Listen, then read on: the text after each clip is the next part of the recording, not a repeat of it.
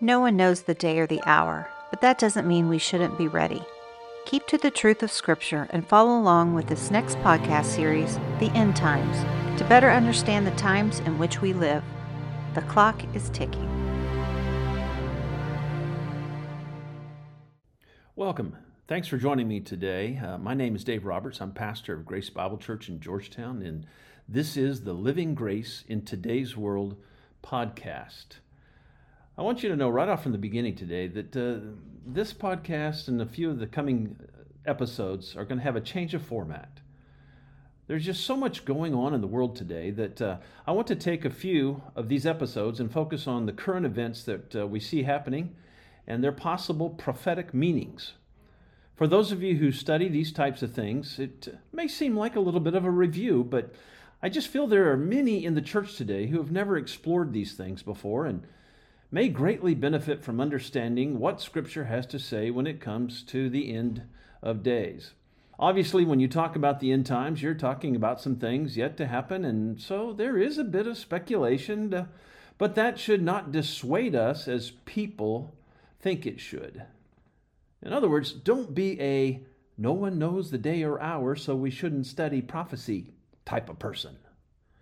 The Bible even talks about such a person in 2 Peter 3. It says this, knowing this, first of all, that in the last days mockers will come with their mocking, following after their own lusts, and saying, where is the promise of his coming? For ever since the fathers fell asleep, all continues just as it was from the beginning of creation. It says they mock the return of Christ because of their desires. They want to fulfill their lives, get married, have kids, have a career. So the thought of Jesus coming is an interruption to, their desires. So they don't want to hear about it.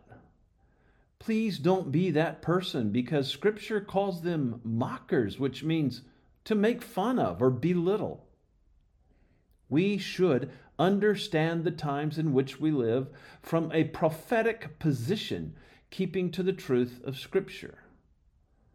I also need to preface this with the fact that there is some wild speculations out there when it comes to the rapture and tribulation and the second coming of Christ.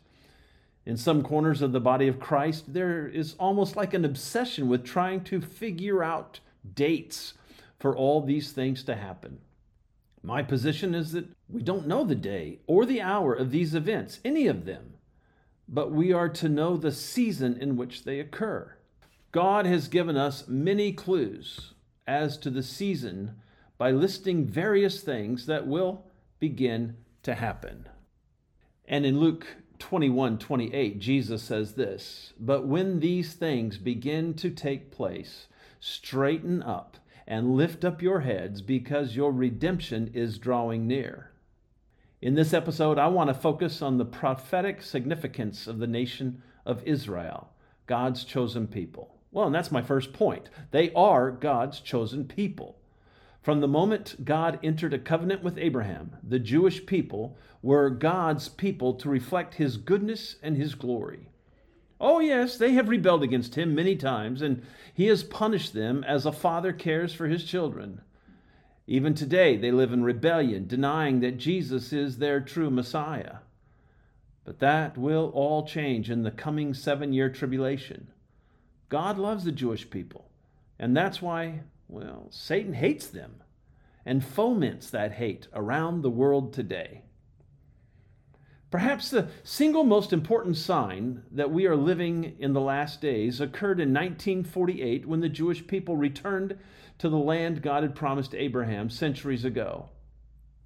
They had been out of that land since the 1st century A.D., but in 1948 they returned. In Scripture, the Jewish people are referred to as the fig tree. In Luke 21:29 through 32, Jesus is talking about the events of the end of the age, and he tells this parable about the nation of Israel. He says, behold the fig tree and all the trees. As soon as they put forth leaves, you see it, and know for yourselves that summer is now near. So you also, when you see these things happening, recognize that the kingdom of God is near. Truly I say to you, this generation will not pass away until all these things take place. Israel is the end times clock. When they returned to their homeland, the clock started ticking as it says this generation will not pass away until all these things take place. These things include the rapture, the tribulation, the second coming of Christ, the mark of the beast, the rise of the Antichrist, etc. So the obvious question is, how long is a generation? Psalm 90 verse 10 says this, "As for the days of our life, they contain 70 years, or if due to strength, 80 years. Doing the math, we see that 2028 is 80 years from the return of the Jewish people. Some say the return could be calculated as late as 1950 when everything was ratified in Jerusalem. Needless to say that if these scriptures mean this prophetically, we are in the season of the end times. In my study of Scripture, I've come to believe in the sequence of events that the church, true believers in Jesus, will be raptured before the Great Tribulation, which will be the worst time for the world in all of its history. Here are 3 reasons why I've come to this pre-tribulation rapture conclusion. First reason is found in 1 Thessalonians. In the first chapter, verse 10, it says that Jesus rescues us from the wrath to come. In 1 Thessalonians 5:9, it says, "For God has not destined us for wrath, but for obtaining salvation through our Lord Jesus Christ." When you read about the second half of the tribulation in Revelation 16 especially, you see things that happen that only God could do. They are expressions of His wrath. Let me just give you a taste. Oozing sores come upon those who have taken the mark of the beast. Oceans turn to blood. Sun scorches men with deadly fire. Complete darkness comes upon the whole earth. Worst earthquakes ever experienced. 100-pound hailstones. Well, there is more, but I'll stop there. This is the releasing of God's wrath upon mankind, and Scripture is clear. Jesus is our rescue, our lifeboat, our ark of deliverance. Speaking of the ark, well, that's my second point for the pre-tribulation rapture. In Luke 17, again, Jesus is speaking of the end of days when he says this in verse 26. "And just as it happened in the days of Noah, so it will be also in the days of the Son of Man. They were eating, they were drinking, they were marrying, they were being given in marriage until the day that Noah entered the ark and the flood came and destroyed them all." 2 things to learn from this. First is that when the deliverance comes, things will appear to be somewhat normal. Eating, drinking, marrying.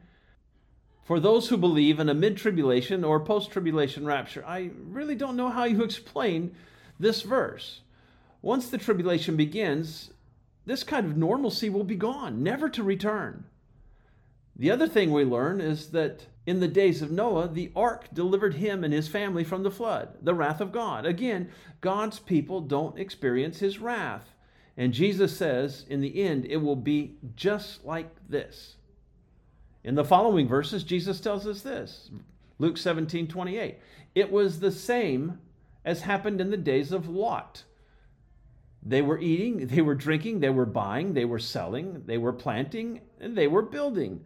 But on the day that Lot went out from Sodom, it rained fire and brimstone from heaven and destroyed them all. It will be just the same on that day when the Son of Man is revealed." This is my third reason for believing in the pre-tribulation rapture.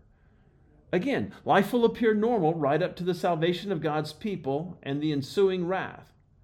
Lot and his family were rescued before the wrath was poured out on Sodom and Gomorrah.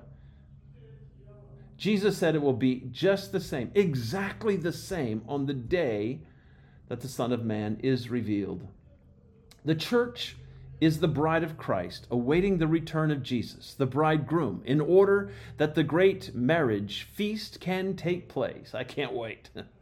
I like the way Chuck Missler explains the pre-tribulation rapture. He says, "I can't imagine Jesus beating up his bride for 7 years and then deciding to marry her. Back to Israel and what the current conflict may mean.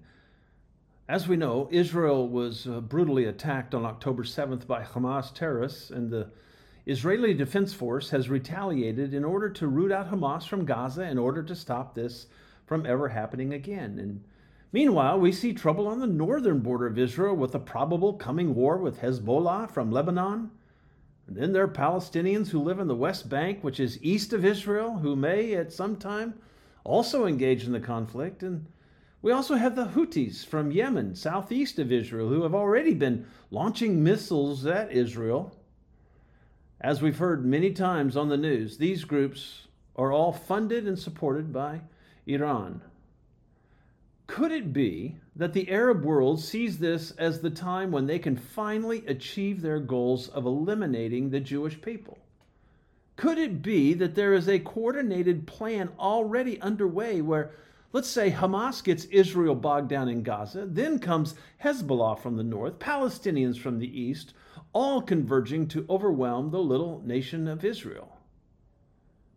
There's just one problem with their plan. God will not allow it to happen.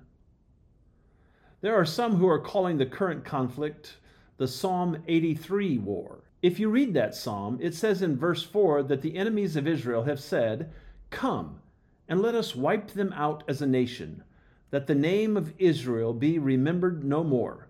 Well, that sounds pretty familiar. In fact, that's pretty much what Iran is saying through its proxies today. But to be honest, I'm a bit undecided on whether Psalm 83 is about actual future events or if it's just a prayer for Israel's protection that could be applied to all her enemies throughout history. We just don't know. But there is another war that is assuredly a future conflict, and it's recorded in Ezekiel 38 and 39. It's known as the War of Gog and Magog. This is where nations, not just proxies, not just these terrorist groups, but this is where nations conspire together to annihilate Israel. The nations listed in Ezekiel 38, 39 are most likely led by Russia, Iran, and Turkey. There will be others that join the coalition, but this war, I believe, is spearheaded by these three countries and happens during the first half of the tribulation after the church has been raptured. So the main question is whether or not the pieces are in place for this type of war. I respond with a resounding yes. They are in place. Within the last decade, there has been a growing partnership between Russia, Iran, and Turkey especially. It would be easy to see the conflict that is currently going on, resulting in an Israeli victory that wipes out the terrorist groups in such a way that this new coalition believes they are somehow now justified in their retaliatory efforts by sending in their weapons and forces against Israel. Well, there's just one problem with their plan.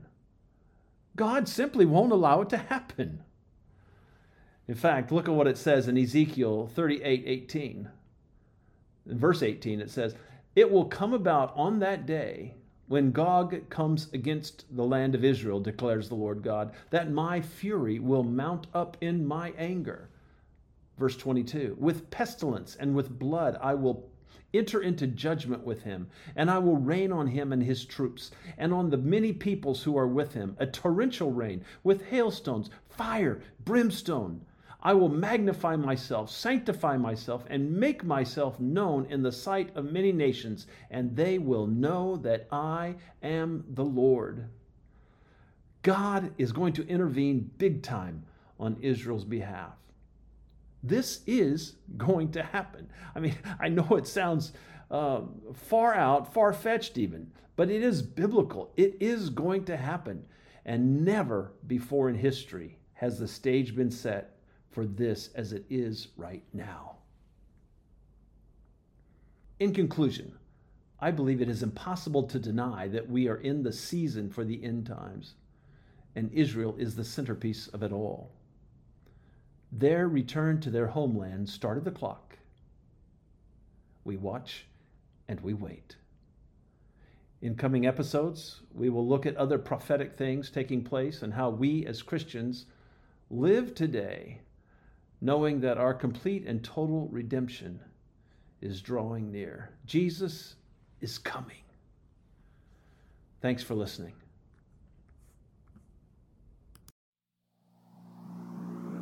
One, two, three, four.